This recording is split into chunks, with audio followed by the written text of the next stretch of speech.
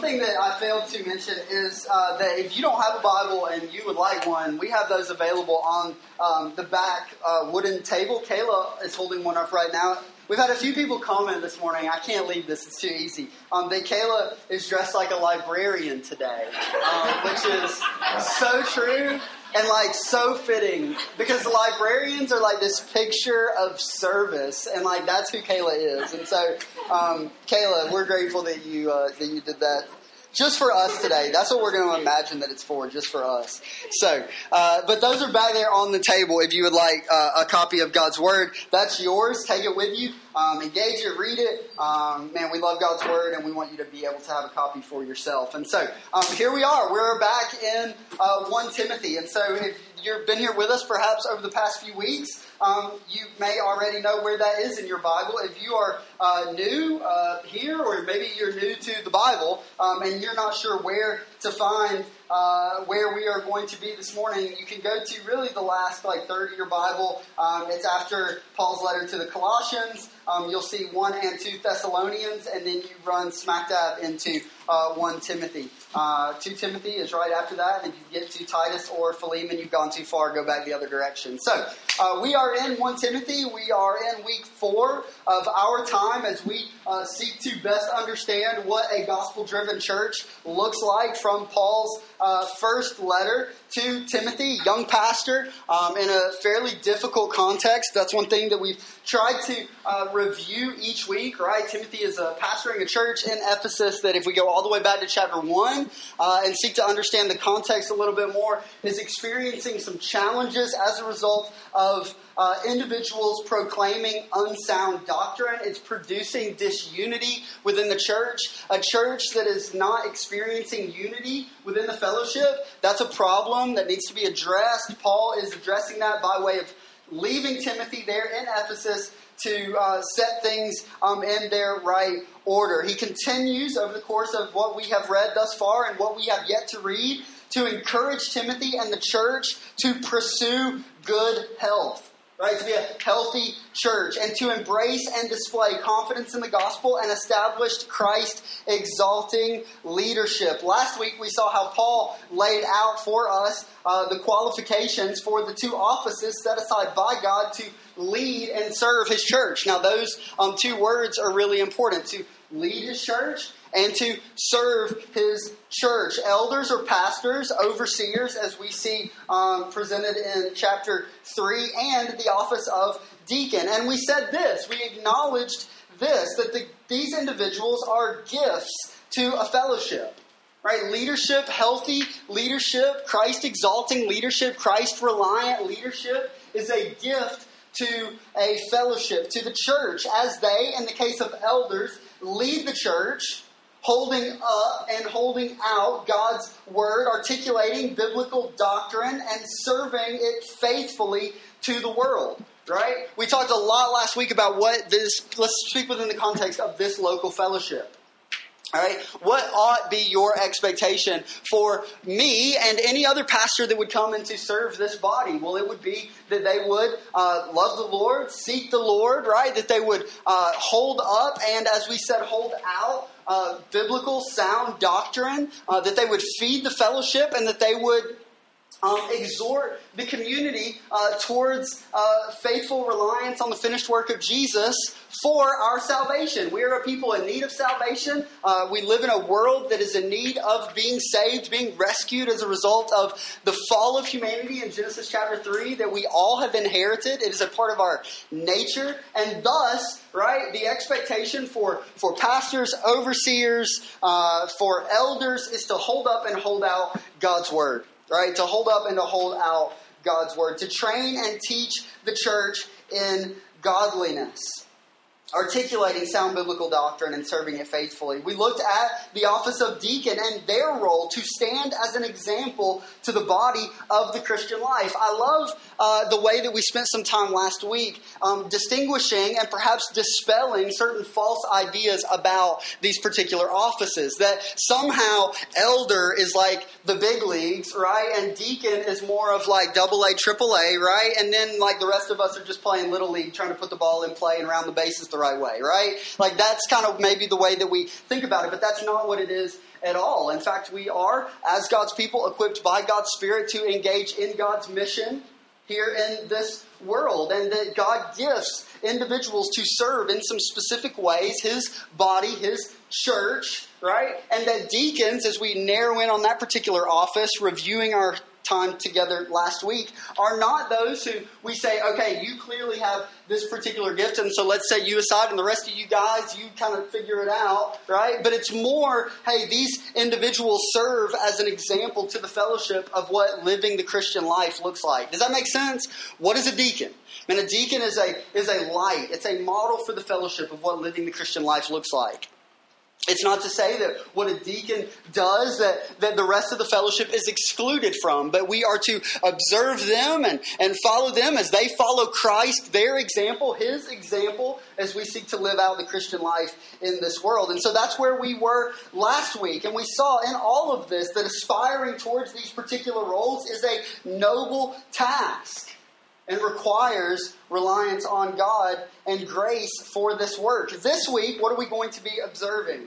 Well, here's our big idea from 1 Timothy chapter 4. We've already read it, and so what we're going to do in just a moment is go back and really just step by step walk through this passage and make a few observations as we go. But the overarching theme, 30,000 feet. Imagine we're loading an airplane, right? And this is like once we reach our cruising altitude, here we are, we look down and we're going to be able to see a lot of other things below us, but this is our 30,000 feet. Right? This is our cruising altitude. God's word distinguishes lies from truth. We're going to see that here in 1 Timothy chapter 4. Directing our hearts towards worship, godliness, and sound teaching. There are three things, right, that we mentioned there. Worship, godliness, and sound teaching. We're going to see each one of those articulated from Paul to Timothy and to you and I as we engage in 1 Timothy chapter 4 today. 3 points, 3 observations that we want to work towards a deeper understanding of in our time together. First, we're going to observe a lie. Right? A lie on the backdrop of certainty as a result of what the Spirit of God has said. Right? So there's a lie, and there's also this certainty that what is observable by way of this lie and its consequences will play themselves out in our world. And so for you and I, as we observe that, we can go, okay, this ought to be our expectation of what the world looks like. Right? We're not being set up to be disappointed when we observe what Paul is going to unpack here in these first 3 verses. Then we see him present the truth. And so there's a contrast here in the very beginning. A lie, right? The lie. And then the truth. We're going to look at that. And then finally, in verses 6 through 16, we're going to observe the response. I love this. I love this passage because the way that we are as God's people to respond is articulated super clearly, right? There's almost this list of commands and exhortations that we can observe, and we can go, okay, let me make note of this. All right, here we go. Okay, yes, do that. All right, what's next? Okay, yep, there it is. Do that, right? It's the way that we're to live. The gospel-driven church, the gospel-driven life, right? That is what we are to do and be about. And we really receive some healthy, helpful instruction from Paul to Timothy, and you and I are benefiting from that this morning. And so let's go to verse 1. As we begin understanding this lie and this issue that is undoubtedly to arise here at the church in Ephesus, at the churches in Ephesus, and in our own context here today. Look with me at verse 1. Paul writes, now the Spirit expressly says. All right, now what does that mean? Clearly says. The Spirit clearly says. It's clear this is not up for debate. This is not to be dialogued so much about other than like the clear existence of this problem that is to come about. It's not a question of if, but it's a question of when and perhaps even how, although he's going to address that in just a moment. The Spirit expressly says that in later times some will depart from the faith. They'll depart from the faith by devoting themselves to deceitful spirits and the teaching of demons through the insincerity of liars whose consciences are seared. Now, I want us to think for just a moment about what this is articulating. It looks as though there is a very real spiritual element to certain unsound teachings and their goals in this world and in the church. Right? That there are individuals, based on what we see, that the Spirit expressly says, who will depart from the faith, and in doing so will devote themselves to deceitful spirit and the teaching of demons. Evil teaching. Right? There is a such thing as evil teaching.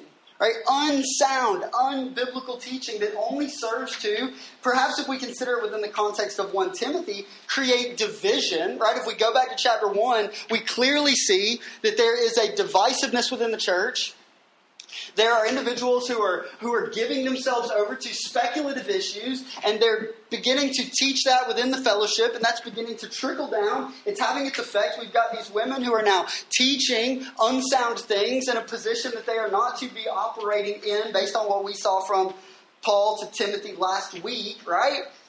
And so this is an issue, and it is a dark issue. Right? We've got seared consciousness and we've got unsound teaching. So what is some of this teaching? Now again, there is a sense in which we can say perhaps this is exactly what we see going on in Ephesus. But there's also a sense in which we can say that perhaps this is a looking forward, a looking ahead to certain perverse teaching that will be experienced not only in this day, but in this day. Right? And so for God's people, there's an encouragement towards the pursuit of, again, sound doctrine. Right? What has God said? What does God's word expressly say? Here's the issue going on in Ephesus, perhaps. Who forbid marriage and require abstinence from foods that God created to be received with thanksgiving by those who believe and know the truth. And so it's interesting because the unsound teaching, the dangerous teaching that we see taking place within the context of 1 Timothy chapter 4 is not so much directed towards those who say, hey, like, eat, drink, and be merry, for tomorrow you die. It's not that type of teaching, right? But it's more of, hey, an abstinence from what God has made and given that is indeed good, especially for those who know Him and are called according to His purpose. Right? We actually see two specific issues that are addressed. We see individuals who are forbidding marriage, requiring abstinence, right? And then this issue of food, perhaps even abstinence from food. So marriage and then abstinence from certain foods. This is the lie. This is the discouragement. An encouragement towards abstinence by discouraging marriage, right? And the participation of the eating of certain foods. Now, a number of us were at a wedding yesterday. Walt and Anna, you guys are married yesterday. You got married, and you're still married this morning. Hallelujah, praise God, right? So we were at this wedding yesterday, and I'm up there because I was officiating, right? And they were there, obviously, right? Some of you were there, and we were able to participate in this beautiful institution of seeing God bring two individuals together in covenant relationship, and we said, right? We said this. You guys will remember, and for those of you who were there, you'll remember as well. But if you weren't there, here it is. What is God's goal in marriage? Well, it is to display the covenant-keeping love of Christ for the church, right? It is to exalt Christ. We see that we are sanctified by way of the intimacy of these relationships. The marriage relationship that God brings together as He unites two sinners redeemed by grace in this most beautiful picture of what He is to accomplish one day, fully and finally. Right? And so it's interesting that you have individuals who are discouraging this beautiful gospel picture, something that has been given by the Lord. We can go all the way back to the beginning and we can see the Father, right, bringing Eve and presenting her to Adam. A bride being united with her husband. God does this. This is beautiful. This is indeed a beautiful thing. When you go to weddings, consider what you are observing by way of what God has given us and all that means and says about who He is and what He is doing. It unpacks for us the character and the goodness, the nature of God. Right? And so you have individuals who are saying, no, like stiff-arm marriage and pursue after abstinence. When actually we see from God's word that when individuals are brought together in this most specific union, all that they enjoy together is a gift from the Lord. Do we get this, right? Like they're discouraging the fellowship away from that which is intended to bring glory to Christ. This is a big issue. It continues on with this issue of food, things that God has created and given to us to enjoy, right? To enjoy certain tastes and textures and flavors. These are gifts from the Lord, right? Now, here's something that's super interesting. In the context in which these individuals are practicing, and the issue that Paul is addressing is really, hey, this is going to lead you away from worship.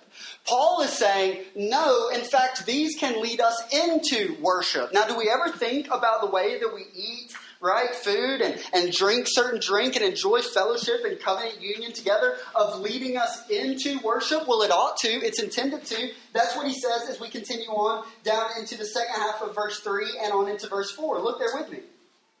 God created these foods, right, these institutions, these unions to be received with thanksgiving by those who believe and know the truth. For everything created by God is good, and nothing is to be rejected if it is received with thanksgiving. For it is made holy by the word of God and prayer. And so I want us to think about this for just a moment, how as we participate in union, covenant union, and as we enjoy the things that are being discouraged in the first part of 1 Timothy chapter 4, how we can actually participate in these actions, in these acts, and they can lead us into a posture of worship and adoration for Christ, right? That we might worship Christ in light of what we experience that he has given us as his people, as a people to enjoy and to reflect his good character. Go all the way back to the beginning. The creation narrative, we see that God creates and it is good. He creates and it is good. Good, very good. We're able to go back and we can see that. Go check out Genesis chapter 1 and 2. Later on, and you'll be able to observe that. Here, right now creation has been impacted by the fall. That is most certainly true, right? We're able to look around us. We see certain natural catastrophic events that point towards like creation groaning, longing for the return of our King. We've got volcanoes blowing up all over the place, right? Like thunderstorms, tornadoes, earthquakes, natural disasters. All of these things point towards the fallenness of the curse that resides over the earth. Right? But at the same time, we see from Paul explicitly here that certain things are given to be enjoyed as they reflect the goodness and character of God. Here, they're saying, as a result of these things not being good, well, then God must not be good, right? And Paul's saying, hold the phone, right? Enjoying food and drink and enjoying unity, fellowship with one another in the covenant union of marriage as God has created it, designed it, and defined it is a good thing. That we can sit down and we can eat meals and we can literally, as we take, reflect on the goodness of our Creator. Do we get that? Do we eat food that way? Do we oftentimes consider eating a meal as a worshipful experience? Did you know that it can be, and even in light of what we see here, that it should be for the believer?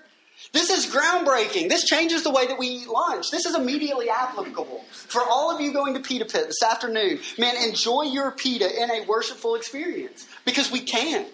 Right? Because God is redeeming, right? God is giving good gifts, and we, as we enjoy, are able to point back to the goodness, kindness of our Creator. The lie is that these are things that ought to be abstained from. The truth is that we ought to participate in these certain things, desiring greater intimacy, fellowship, and enjoyment of God. Does that make sense? Are we there? Are you guys good? Are we all right so far?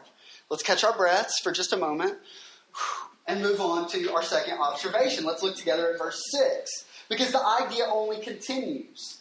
In verse 6, if you put these things before the brothers, you will be a good servant of Christ Jesus, being trained in the words of the faith and of the good doctrine that you have followed. And so there's an encouragement from Paul to Timothy here that as an individual who is aware of those truths that have been explicitly laid out in verses 1 through 5, your job is now to hold these things and the things that I'm going to say following before the brothers. Right? Like, bring this out. Bring this before them. This is good. They need to know this. This needs to be corrected. This is an exposition of the character of God. It's an opportunity for us to be led into worship. And so let's make what is crooked straight. Right? Straighten it out. right? Iron it out. Let's make these things clear. Verse 7, have nothing to do with irreverent, silly myths, but rather train yourself for godliness. Now, this is really cool. We're going to talk about it in just a minute. But he begins by discouraging him away from silliness. Don't be involved in silly behaviors. I spent the past 3 or 4 days working through 2 Timothy, which is actually where we're going to go when we finish our time in 1 Timothy. And so here's a bit of foreshadowing for us, right? Hang with us long enough and you'll get there. We actually see in 2 Timothy this great encouragement to avoid irreverent babble, to avoid silliness, to not be drugged into silly things, but instead to focus on a faithful proclamation of that which is true, right? Speak truth and avoid silliness. That's the word that I get, irreverent, silly myths.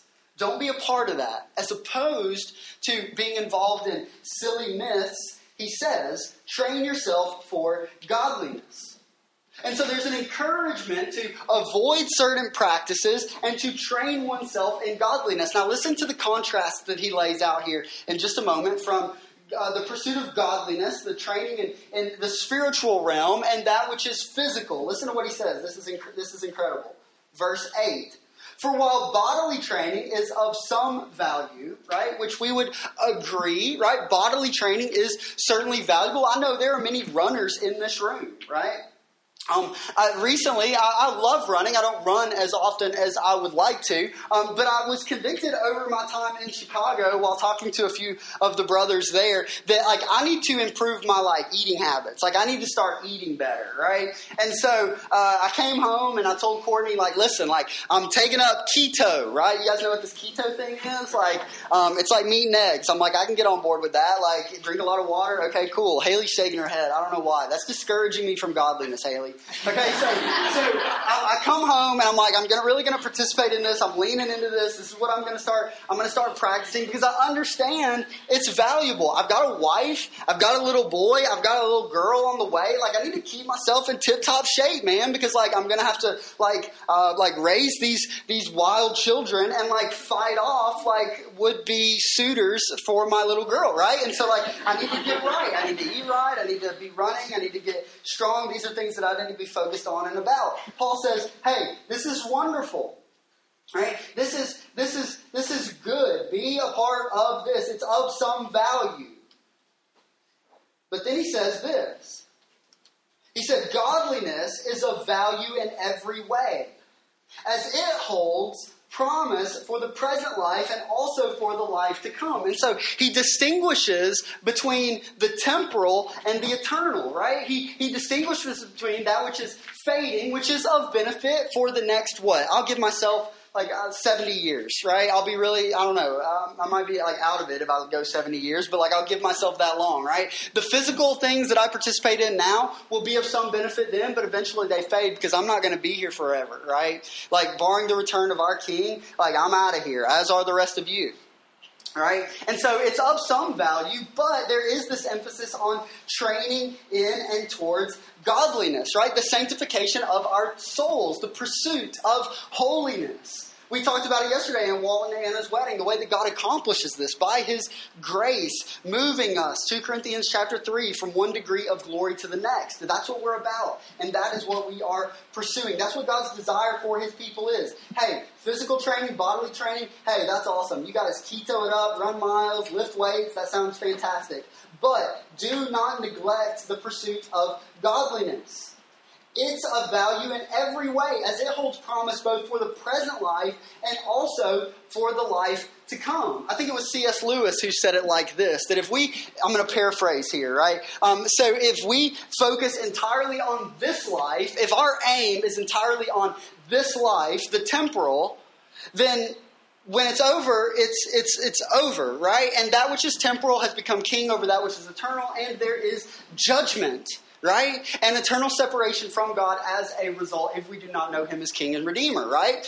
If we aim at the eternal and we focus on godliness and we pursue after holiness and we desire Christ-exalting lives and Christ-exalting existence, then we get eternity and this life in the deal. right? That there becomes this greater appreciation for what is temporal as a result of this eternal experience that waits before us that informs the way that we go about living life now. Does that make sense? You aim at the temporal, man, you will be let down, right? You'll be let down, you'll be discouraged. It's of some value, but it's not of eternal value. Aim at eternity, and you get this life in the deal. C.S. Lewis, he is a very wise man, right? He says in verse 9, the saying is trustworthy and deserving of full acceptance. For to this end we toil and we strive. This is what we're toiling. We're striving in this because we have our hope set on the living God. Man, it's encouraging, right? Our God is alive. All over the globe this morning, there are two camps of people, right? There's a camp of people who are worshiping the living God. You and I in this room are a part of that particular group. And then there is a camp of people that, whether they find themselves in a particular establishment of worship or not, are worshiping dead gods. It's encouraging as we read through 1 Timothy chapter 4 that we worship a God who is alive. That's encouragement for the race before us as we strive and toil, that our King is enthroned on high, right? And the Spirit of God equips the people of God to engage with the mission of God. That's what it is. That's where we are. That's what we're about. We reflect on that, and then we pursue after all that Paul is encouraging Timothy, the church at Ephesus, and you and I and all of God's people towards this morning. He continues on. Who is living God, who is the Savior of all people, especially those who believe. The Savior of all people, especially those who believe. Well, that can be a bit confusing, right? Because it seems to set us on a certain trajectory that lands us in most certain universalistic tendencies, right? This belief that all people will indeed be saved. But the best way that we can understand who the Savior of all people is the preserver of all people, especially those who believe that we are preserved, right? That there is a camp of people following after Christ, laying ourselves upon His finished work at the cross for our rescue, Him taking our punishment, that we might receive His reward as we receive this gift of faith and repent of our sins, believing in Him and living in light of all that He has done and all that He has said. There's one group, and then there's this other group. This group that is being preserved, that's being given the gift of what we might call common grace, right? Common grace, that we are all recipients of God's grace to a certain degree. God's people in this room can all sing, "Your breath in our lungs." We acknowledge that it is God's breath, that it is a gift that is in us, that is given to us, that brings us spiritual life and nourishes our physical life. It all belongs to Him, right? It's not ours, right? But it's all His, and it's all grace. The rain falls on the just and the unjust. If you're in this room and you're a skeptic, right, you haven't fully bought into this whole being a Christian thing yet, you have the same breath in your lungs that those in this room who have been following Christ for 30 years have, right?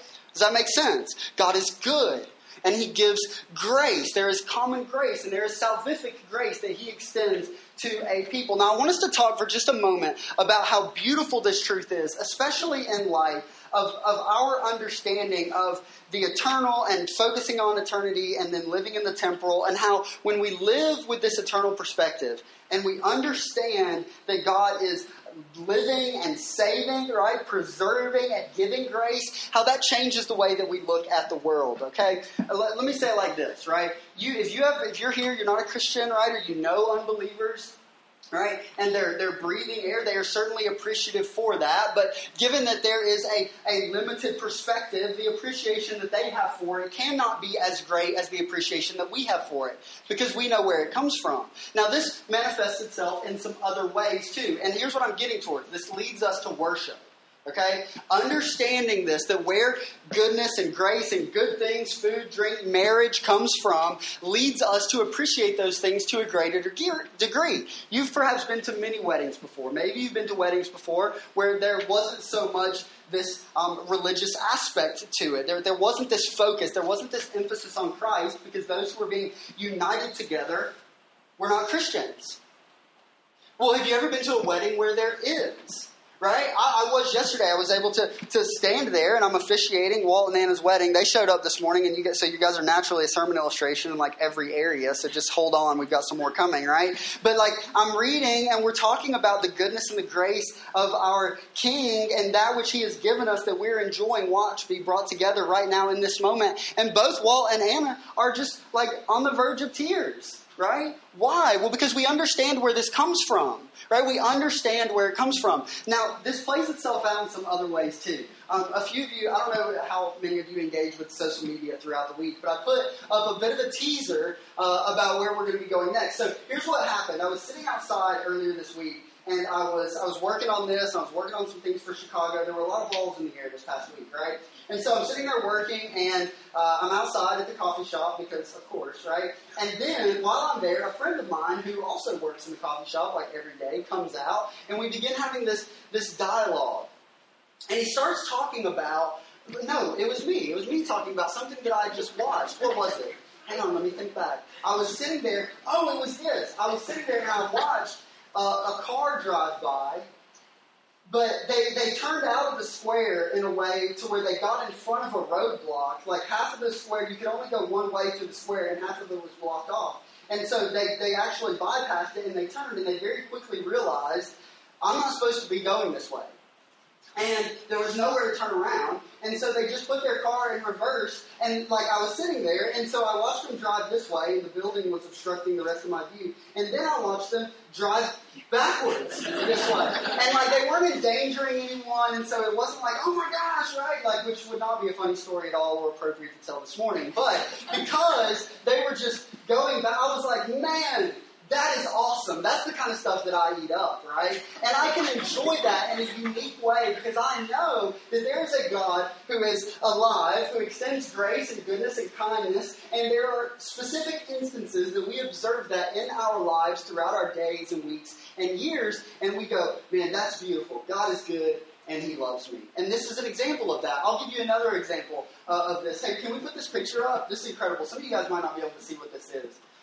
It's been through like 7 Instagram filters over the years, and so the picture quality is really poor. But this was actually taken like, I don't know, maybe 3 or 4 years ago.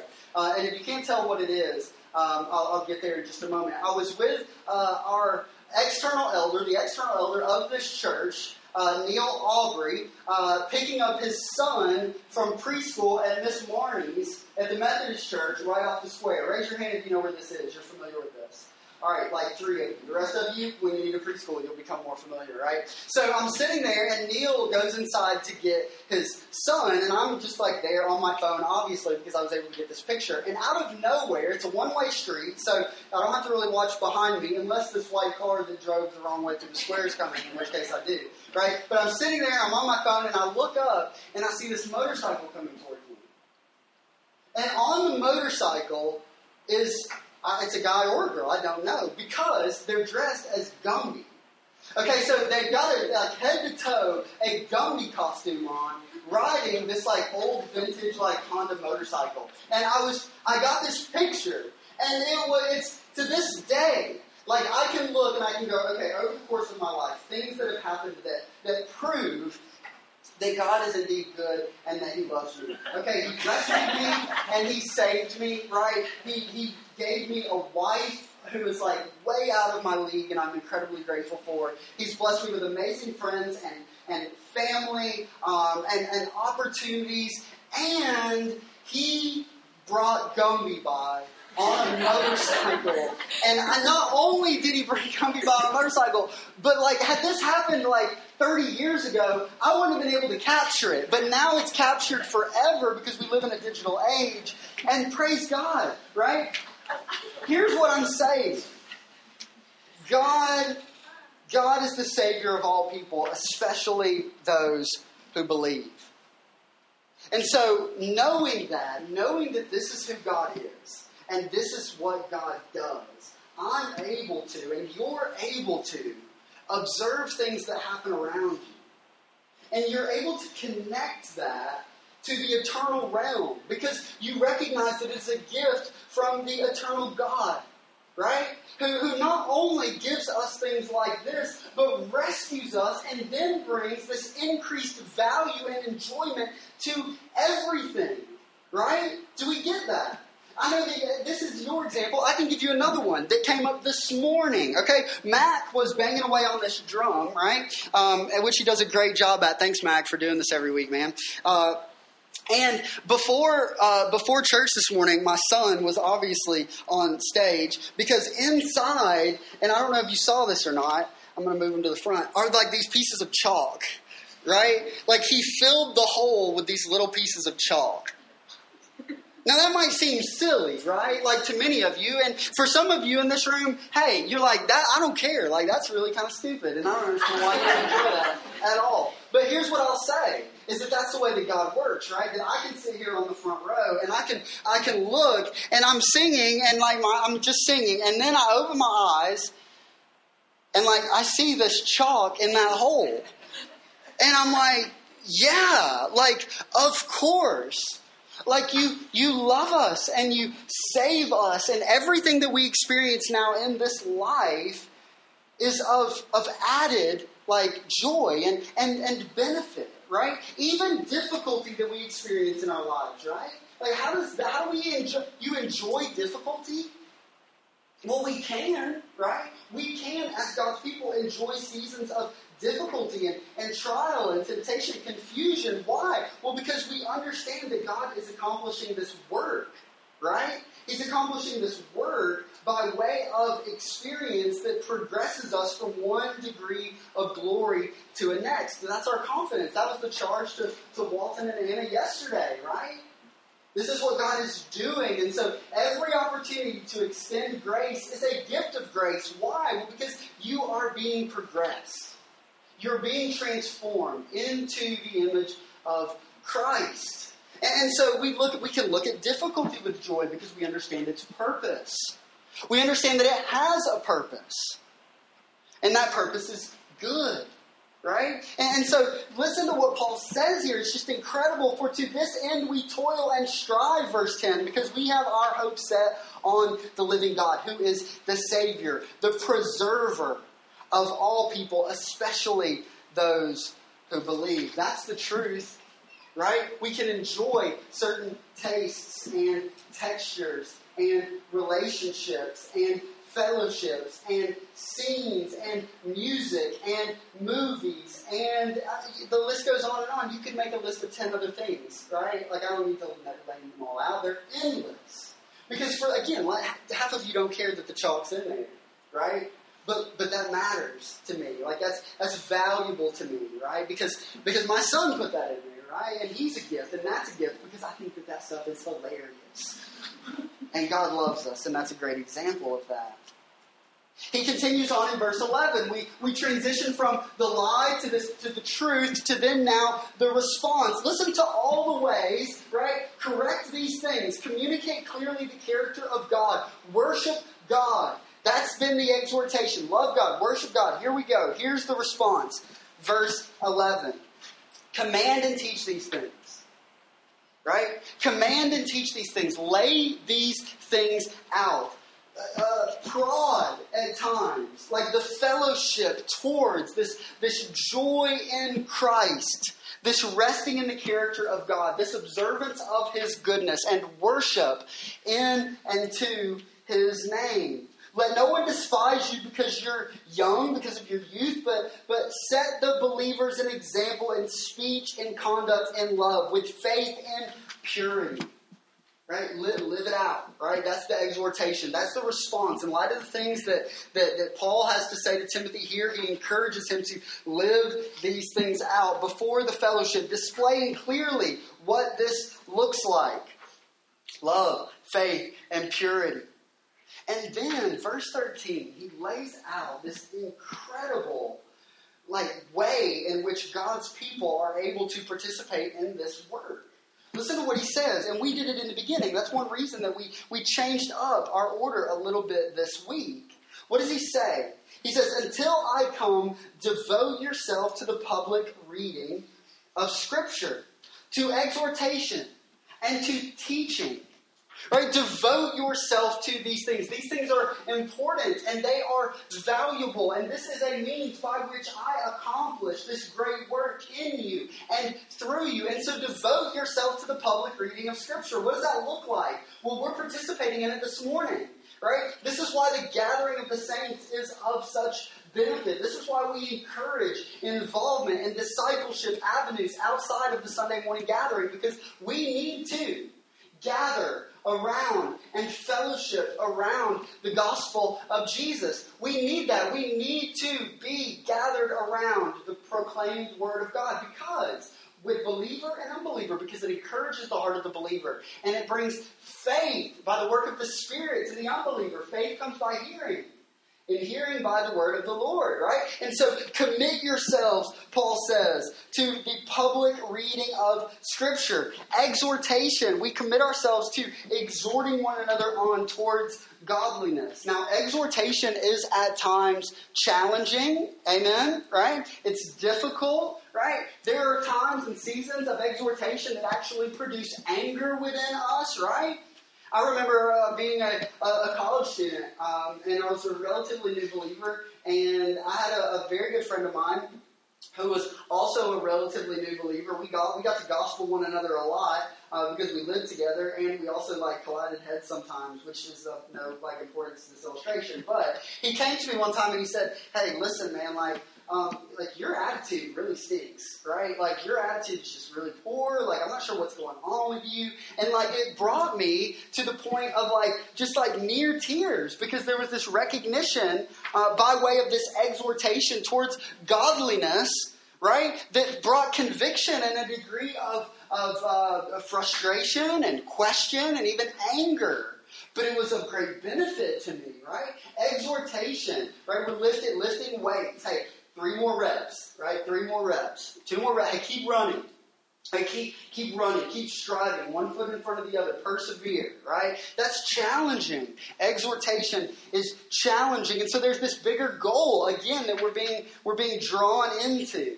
That it's not ultimately our comfort. It's not ultimately our happiness, but it's ultimately our holiness that God desires. And in the midst of encouraging us towards that, what we find is that this avenue towards holiness actually becomes great happiness.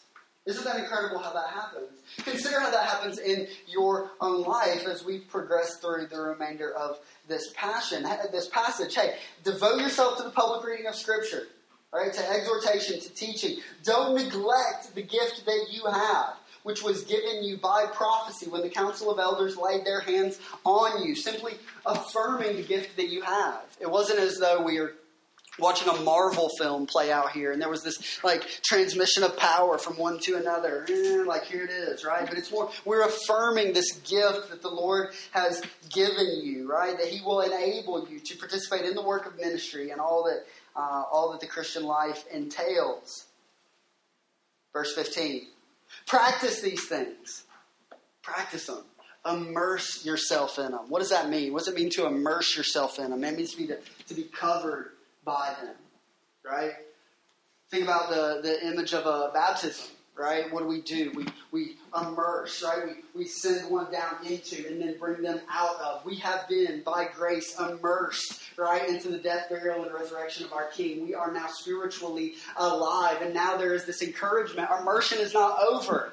Right? Immersion is not over, but now immerse yourself in these things is Paul's encouragement to Timothy, so that all may see your progress, your progression, this transformation. Keep a close watch on yourself and on the teaching.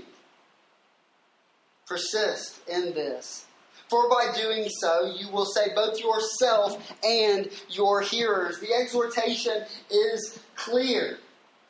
Immerse yourself in these practices. We consider Christ and how the gospel informs the reading of this passage. Let us consider just a few things. Christ Jesus has kept to and placed these things before sinners. That is the encouragement for Timothy from Paul as he lives the Christian life and pastors this church. Keep these things before the people. Christ does that. He accomplishes that fully and beautifully. He has kept watch on himself, presenting himself, Christ Jesus, before the Father, on the cross, blameless, sinless, as a sacrifice, embracing the curse in order that we might indeed be set free before coming back to life 3 days later so that we could receive His reward. Some will depart. That is what is emphasized clearly in 1 Timothy chapter 4, verse 1. Some will depart. Some will move on. Some will flee. Some will fall away. But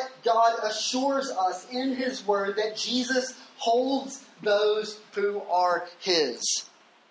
And so the encouragement is to watch, to immerse, to be aware, to pursue godliness, to worship Him, right? And to be confident that come what may, that as we find ourselves in the hand of our King, that we are never to be snatched up, that we are never to be lost, that we don't fall through His fingers like sand on the beach, but He holds us. And He keeps us. And that is of great encouragement considering the difficulty that is to result in light of those leaving, falling away, teaching unsound things. There's this encouragement that Christ keeps us. The silly things of this world.